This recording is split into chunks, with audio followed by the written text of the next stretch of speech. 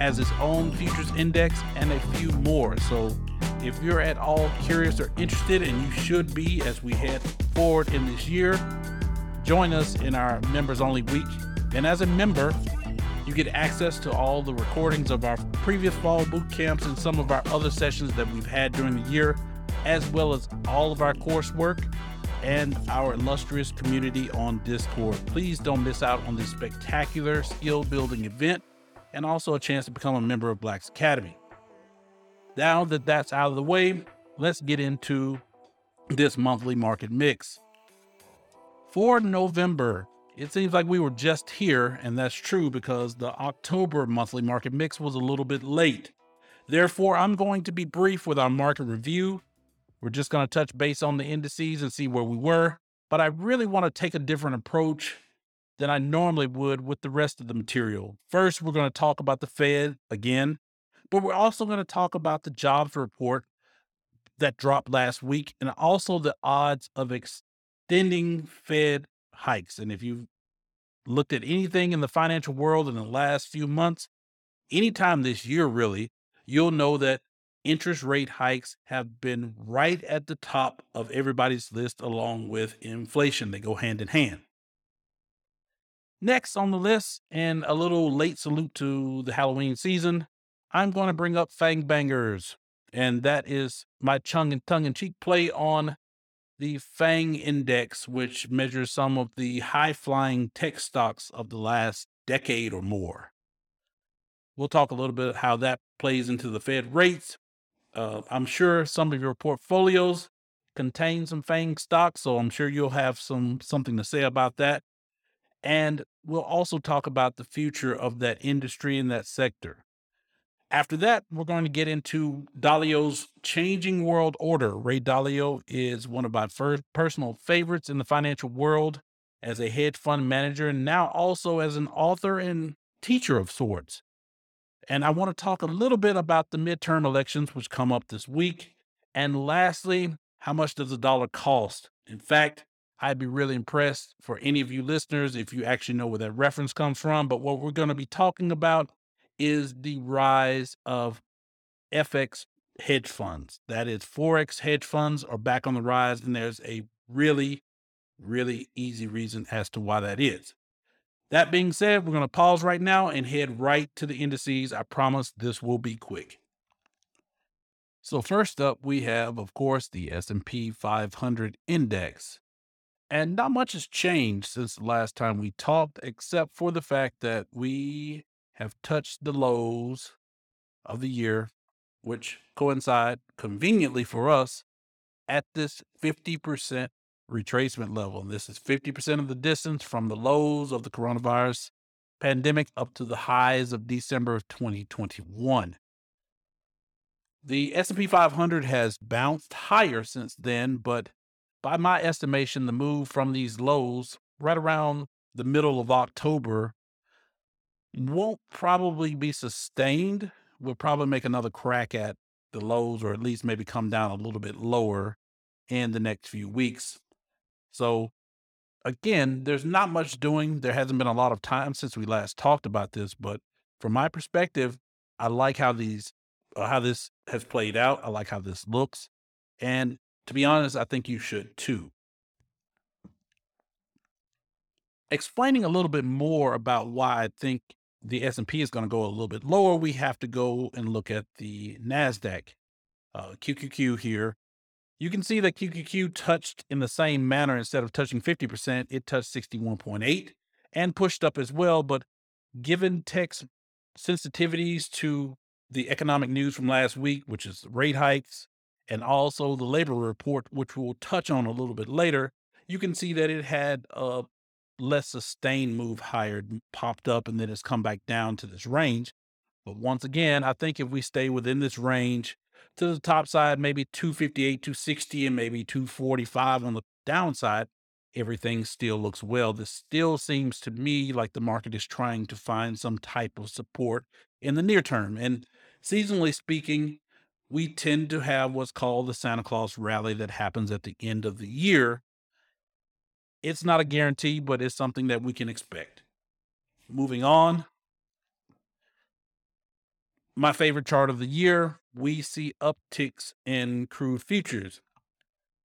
Just like the equity indices, crude hit sort of a support zone that we've been looking at. Comes almost Really, it does come down to the July 21st high, which this is now resistance turn support, and we've moved off of it. We've kind of come up in another corrective manner. So I think that the upside to crude may be limited. It just really depends on how the rest of the risk markets behave and some other factors. But I think we're kind of capped for right now. I would expect there to be some sort of resistance around $94 a barrel, but pay attention to it creeping back up to 100. That's the psychologically significant number. Around numbers like 100, 200, 150 tend to attract the price on a technical basis. Don't really have to get into the fundamentals of it, but as you know, if crude oil prices do tend to tick up, you're going to start to see it come into the pumps at the gas stations at some point in the near future. So nothing to really worry about here. I think topside resistance is right here at about 50%, maybe a little bit less. But as the Fed keeps putting pressure on the dollar to go higher via rates, that may actually curtail some of this, as well as in addition to some of the economic production that we're seeing. Now, moving on, last chart, just to bring it up, the US dollar has had a phenomenal year. If we take it back to the lows of last summer, May, June of 2021, the US dollar, which is an asset that does not typically appreciate very much, is up 28%. And this is almost up as much, actually, is up more than the stock market is down right now. But you can attribute this to a rise in tensions around the world, as the US dollar is a reserve currency, but also more importantly, the Fed raising rates. Anytime you have a rate hike, the currency itself, the local currency here is the dollar, is becomes more valuable. More investors want to have it because it actually has higher yields, and this is reflected in the price chart.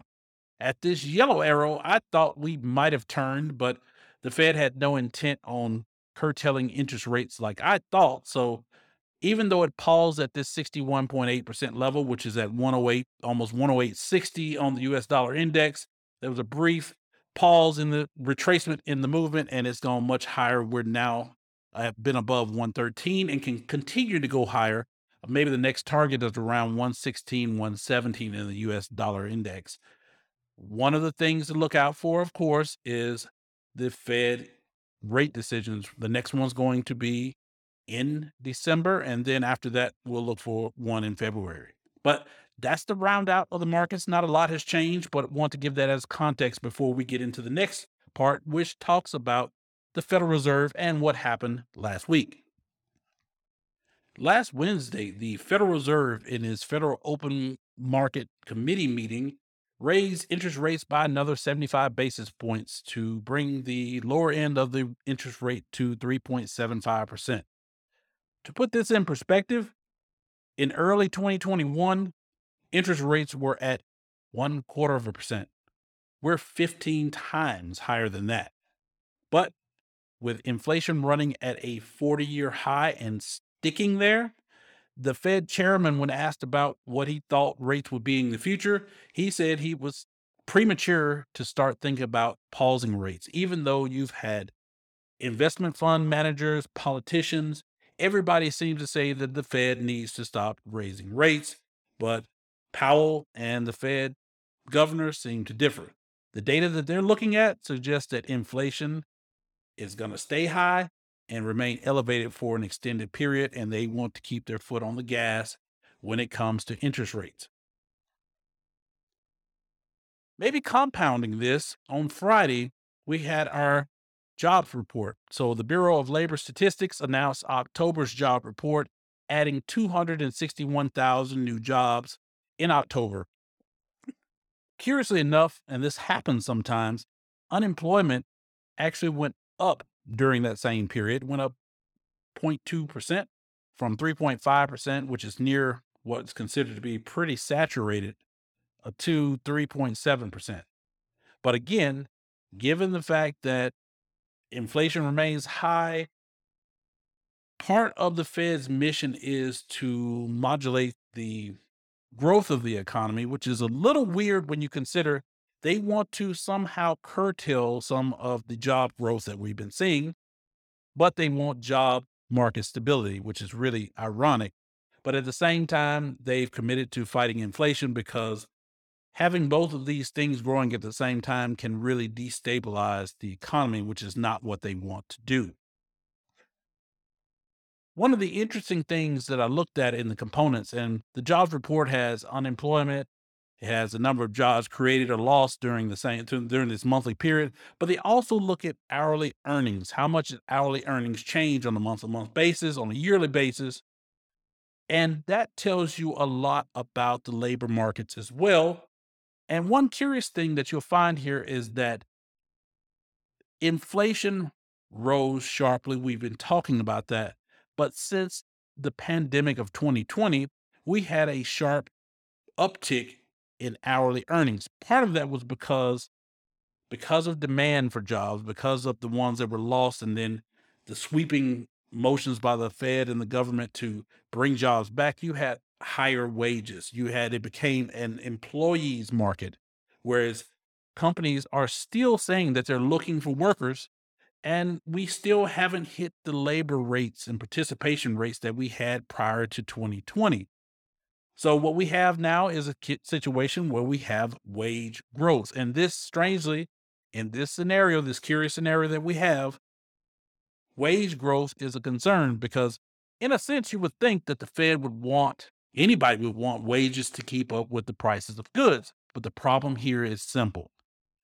If you want inflation to come down or at least subside, you have to have some sort of separation between earnings, how much people can earn, because that translates into how much they can spend, versus the actual cost of those goods. If they can keep paying for the cost, they're generally going to keep shelling it out. Remember, we have a $23 trillion economy, and 70% of that is basically services and consumption, basically consumerism. So part of the Fed's job here is a delicate balance of raising rates to keep things tight, but also not doing it overextended and letting us fall into a recession or worse. But again, we've talked about that in prior monthly market mixes. That is an unenviable position. And a lot of people, and even I have my doubts, are unsure if the Fed has the tools or the resolve to actually get this done. At any case, I think it's going to take a good bit of luck either way. Now, thinking about the Fed, thinking about, are rates going to go higher? We have to look at something that I think you should know about. And if you didn't already know about it, here's a good time to learn. The Chicago Mercantile Exchange, the CME, has what they call FedWatch. It's a tool, an online tool that you can look at on their website that calculates the odds for a Fed rate hike or whether they're going to stay or even cut rates according to the probabilities in the data that they pick up.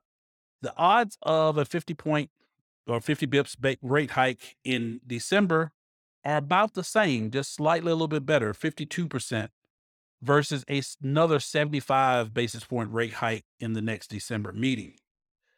Both of these will push rates up even higher. And because Chairman Powell says that the Fed is going to be aggressive, it sort of makes sense. It was odd to me that the market reacted so negatively on last Wednesday when the Fed decided to hike the full 75 basis points. You can listen to a lot of the talking heads on TV, CNBC, Bloomberg, and they sort of were looking for a happier stance, which would have been the Fed leaving rates where they were. But again, if the Fed is data focused, I think if you're looking to anticipate or use this data on your own, you also have to be data focused as well. And if you look at PPI, CPI, and PCE, which is a trio that the Fed really checks off on to make sure that they're on the right chart, right path, you could see that inflation is still pretty locked in. That being said, the Fed Watch tool calculates these as well and calculates based on how some of the futures and derivatives markets work. They can kind of factor in and see what are the odds. They're not perfect. No odd machine ever is, and nor should you expect it to be. But it gives you a good idea that, in general sense, we should expect that the next 1 to 2 Fed meetings, unless something changes, should have rate hikes. And so, like we've talked about for the last few monthly market mixes, this means that money gets more expensive. Now, if you use the rest of the Fed tool, you can find some other interesting things. You can find some other curves and graphs. And one of them is the implied interest rate curve, and it shows it for a much longer period of time. If you're looking at the chart here, we're expecting, based on the derivatives and all the other calculations they use in this tool, for rates to peak somewhere in the middle of 2023. And that peak may be up as much as 5.25%. 5.25%, the last time I saw that rate was maybe around 2006, 2007. So we still have a ways to go if we're at about 4% now, which means that as we add more percentages, the costs have to carry over into other aspects of our life. Now, granted, I'd like you to play around with the FedWatch tool, check out the website, because one thing you'll learn is that the implied rates are dynamic, which means that as they get more inputs and the inputs are not static, they change over time. You'll see that this curve will bend and change as well. And so the outlook that you see today may not be the one that you see next week or a month later. So it's good to kind of get a general feel, but remember, this is not some type of prognostication that has some certain guarantee. None of this stuff is. It's just to give you a good idea. So as you're planning out your life, as you're planning out your finances, maybe you're talking to your financial advisor, keep in mind that money is expected to get more expensive at least through 2023 and maybe well into 2024. For some people, they may say, well, I hear what you're saying, but what does that really mean for me? A lot of people want to know specifically, what does that mean for me in buying a car or a house? Well, here's one thing that you know. Borrowing costs are tied directly to the Fed's benchmark interest rate. So if it goes up, these borrowing costs are going to go down. If it goes down or stays stable, so are your borrowing costs for mortgage rates or car loans or whatever purchases you're looking to finance using some type of credit. And again, these rates are to remain elevated at least into 2023. They may come out and normalize by end of 2024, maybe 2025. That has implications also for the stock market, which we'll talk about a little, but it's just to give you an idea that for the next year, maybe two, expect higher rates. If you get anything under it, take it as gratis. It goes without saying that across the financial markets, investors have been suffering in 2022 because stocks have taken it on the nose, this environment in which inflation is running out of control and the Fed is doing everything that they can to keep inflation at bay, mostly being raising rates. Well, what has that done to stocks? You know the answer. But a particular subset of stocks that has been high flying is what will be referred to as FANG. FANG is an acronym for Facebook, before it was Meta, Apple, Amazon, Netflix, and Google. The reason is these were the most successful companies, at least over the last decade. They really stretch out longer than that, maybe last 15 years. Moreover, as we saw this giant historic asset appreciation from the 2009 lows into the highs of 2021, the FANG stocks in particular were considered to be invincible. In fact, most of them could have been counted on to produce double-digit annualized returns over the decade. It wasn't enough that the S&P 500 was doing double digits, but these stocks were doing well above that and then some. The problem is what goes up in large amounts will come down much faster. And we saw this year. There was a huge deleveraging, uh, investors of all sorts falling out of love after being enamored with these stocks for over a decade. And we can see that if you were in the FAANG stocks since the end of the TV series True Blood, which is again September of 2014, you're still up about 10%. But if you're new, like if you invested in some of this FANG motif last year, you've lost at least half the value, about 49% of your investment. So this kind of tells you that long-term investing is key. You'll still typically going to get your objectives if you keep them long-term and can be patient no matter what. But in the short term, no matter what it looks like, no matter how wonderful the company is, there's always a lot of risk, and risk isn't the same to everybody. So make sure that you only risk what you can afford to be without or to lose. In particular, a rapid change in interest rates tends to be problematic for tech companies for a lot of reasons. And we've talked about this before in the October mix. We talked about this extensively. But as you go forward, understanding that tech stocks are particularly susceptible to rate hikes. If you're seeing red across your portfolio, that means something. But for those of you not in the markets, if you look at the market cycles, which we will talk some about, you can see this particularly as an opportunity. Now, I'm never going to be one person to recommend that you go out and get any particular security, especially not without doing your homework. But one thing I will say is that if you are intent on buying markets at discounts, make sure that instead of buying entire narratives, make sure that you're looking for quality. Make sure you're looking for the companies that have the products and the services and they're aligned with the future such that when the markets do normalize, and generally speaking, they will, they have over time, it just may take a really long period of time, which we are uncertain of. You're buying quality over quantity and not just buying every dip that you see in the market. Otherwise, you may find out that your capital will disappear much faster than you have resolved to fill it. But as usual, if we actually look at the FANG stocks, and they actually have another acronym now too, because you can add Microsoft into this mix. But if you look at the FANG stocks, again, what you see is shorter term pain because tech stocks are more volatile than the market itself, as evidenced by if you look at the difference between the benchmark, which is the S&P 500, versus, you know, any individual component like Google or Apple or Amazon or Netflix or Facebook slash Meta. Any one of those is down far more than a portfolio that's including all of them. This is a nod to diversification. But because all the stocks that you are quote unquote diversifying by are all in tech or at least adjacent to tech, they still are going to be down more than the market. Now, what's the bright side of this? Again, over the long term, if you look at the annualized returns of the FANG stocks over the last decade, you're talking about 19.6%. That's more than double what the market generally gives you.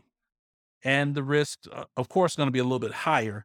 But even if you adjust for risk, the looking at Sharpe and Sortino ratios, all these quantitative looks, the FANGs gave you a pretty good bang for your buck. As a general idea, they still may be a good place to put money in the future. That's why we go over the more important levels that you can look at the market. You can also say, well, if the S&P is supposed to go at this level, maybe Google or Apple or Amazon or any of these may be at a corresponding level because they correlate. Using this information that we put out in the monthly market mix can help you find perhaps some good ideas. But again, we can't recommend any particular security whatsoever. This is just to give you some ideas of what to do, an education of sorts. But long-term investing still wins out, even if the short term is as bloody and ugly as it has been in 2022.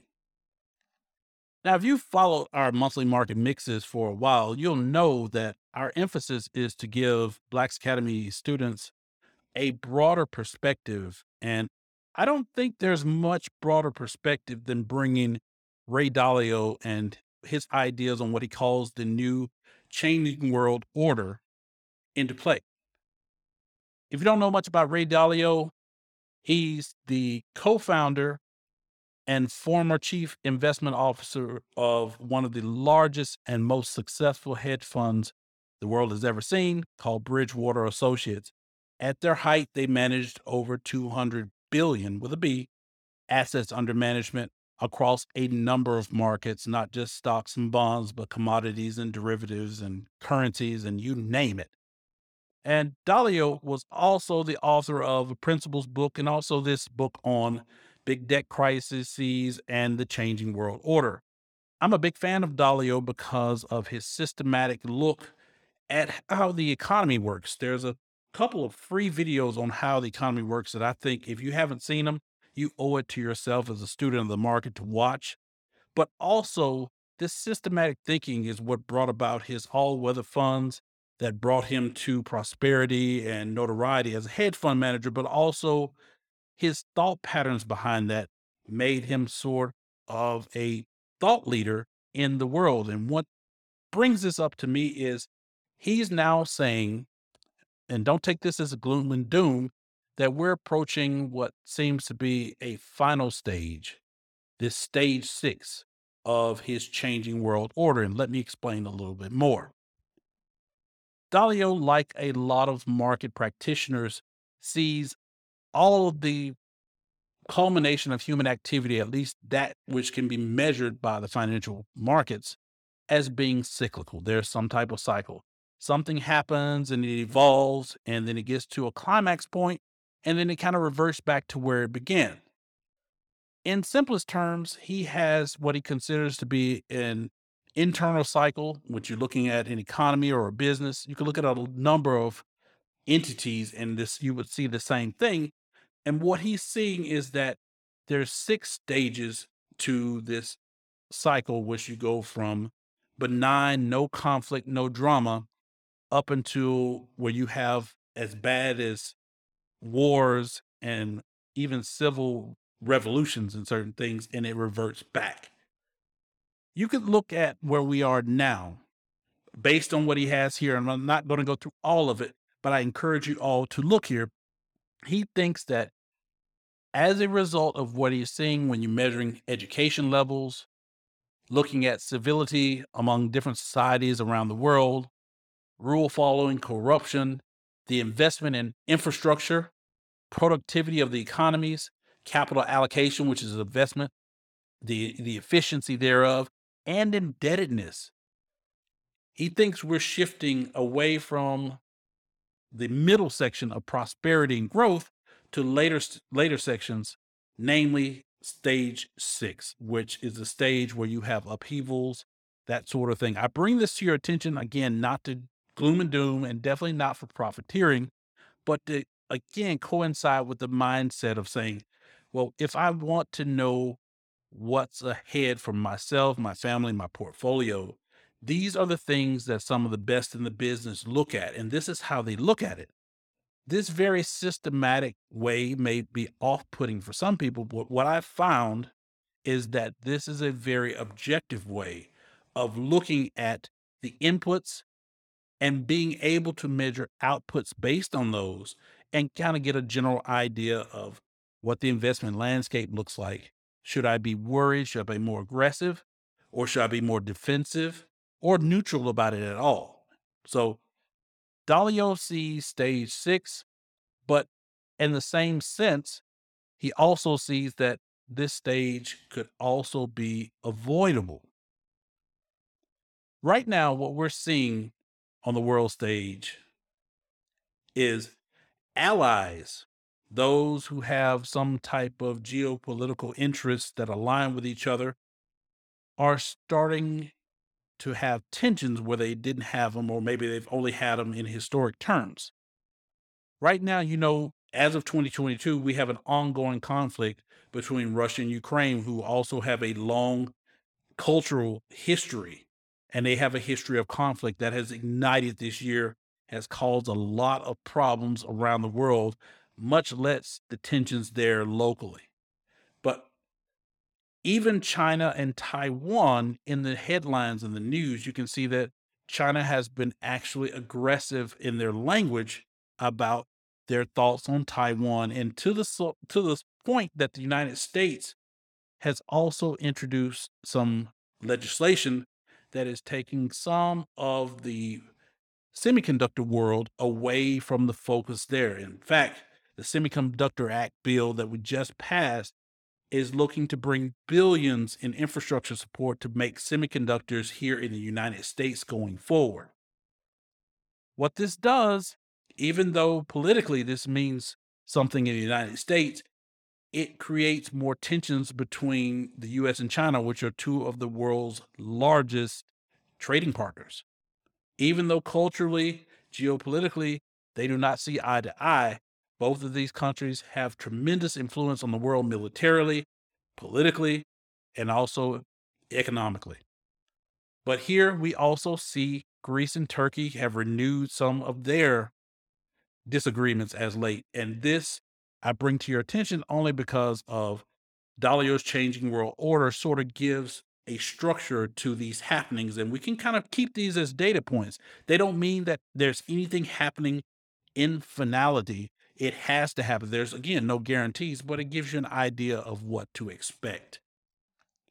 Now, taking our politics back local, and local being the United States, this week we have our midterm elections. And the midterm elections are, of course, the ones that are halfway through the 4-year presidential term. And they're on the first Tuesday after the first Monday in November. And that's the 8th.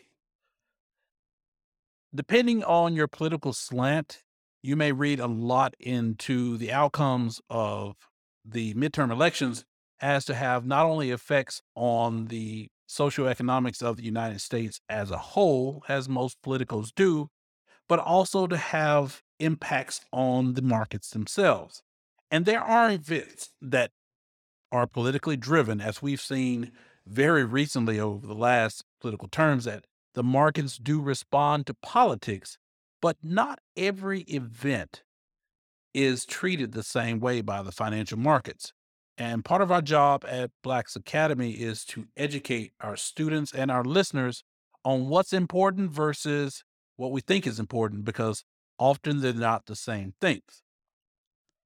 If we go back to 1962, we can see that in the years heading into, or the year 12-month period heading into the midterm elections, typically the market underperforms its historical average. On average, the annual return for the S&P is about 0.3% versus the historical average of 8.1%. Now, after the midterm elections are done, the market averages 16%, which is noticeably higher than the historical average. But you can look through this data and fumble through it, do whatever you like to it, but I'll summarize here. Regardless of whether you're red or blue, or whether you think that one party holds some key to the economy or the other one is destined to doom it, the data shows that the outcomes of the midterm elections in particular has no noticeable impact on the overall stock market's performance. So, in a sense, even though you may have, and you should, have your own political issues to attend to and go exercise your right to vote in doing so, don't worry about your portfolio. The midterms won't do much for you. Now, as a final topic, I'd like to bring something that, once again, is near and dear to my heart back to center stage, not just as a bragging right, but as another data point to show you where you may need to be interested as you're looking through where to invest, where not to invest, and where the markets are going. Currency hedge funds are posting the best years that they have in a very long time. If you know what a hedge fund is, it is a financial firm or fund that is designed to do some creative finance in the hopes of creating value for their investors through trading, arbitrage, a lot of different tools and specialities. in any type of market weather. And you can invest in currencies or options, or you can have multiple strategies at the same time, invest in stocks, invest in bonds, whatever. Hedge funds are a very ambiguous body, but in particular, you can section them off based on what markets they trade. If you take us all the way back to the 2009 lows of the market, Forex volatility in the currency exchange markets has been historically low between about 2013 and 2019. I know because I traded in these markets in grueling, like a lot of these hedge funds that are now posting gains. A lot of currency funds closed down because when it comes to hedge funds are designed for the most part to thrive in periods of uncertainty. It's their job. It's their job to hedge portfolios, at least in theory, against uncertain market situations. Well, the rise in the equity markets and the corroboration of the central banks in their quantitative easing and financial tools between 2009 all the way to 2021 made the forex markets pretty calm. All the central banks typically were going towards zero or near zero interest rates, which made a lot of the currencies not have much difference between them. One of the things that drives currency trading is interest rate differentials. The differential between one benchmark interest rate, like here in the United States, versus somewhere else like China, Japan, the European Union, et cetera, et cetera. Well, due to there being large scale and wholesale changes in monetary policy across the world to address issues like inflation, de-inflation in some places, market crashes. You're starting to see that volatility pick up. And as you should expect, currency hedge funds have responded to the call, at least the ones that survived. The reason I bring this up to you as investors and thinkers and students of the market is that everybody may be interested and eager to invest in areas that they already know. Like we just talked about the FAANG stocks and tech, and we've talked about other areas that along futuristic scales may seem like good investments. If you look at the world in terms of currency exchange and trade and interest rates, there may be opportunities here in emerging markets, frontier markets, developed markets, where there's differences in which there were not those just a year ago. And as we've talked about with the Fed and their interest rate policy, they may be very different from that of the European Union or the Swiss National Bank or the Bank of Japan. These are areas where you can focus, find opportunities that you might not have thought about. And the idea of hedge funds, no matter what they're in, tells you that there's money to be made. And hopefully in the future, that is still the opportunities are there. You just have to be able to systematically, like Dalio, piece together the picture and figure out what's the best probabilities. Because again, there are no guarantees. So those are our topics. We kind of cut through everything else. We still have rising global tensions and interest rates on the rise across the world. Slowing global growth is a theme, but there are pockets of opportunities there. Europe still has an energy problem, which we'll discuss more as we get closer to the winter season in the next monthly market mix. And we've already discussed the U.S. labor market and wages and how that kind of conflicts with the Fed's ultimate plan. Be that as it may, this is the end of the November monthly market mix. I hope you learned something. And we also hope that you join us at Black's Academy, where we always hope that you know enough to move forward. Thank you.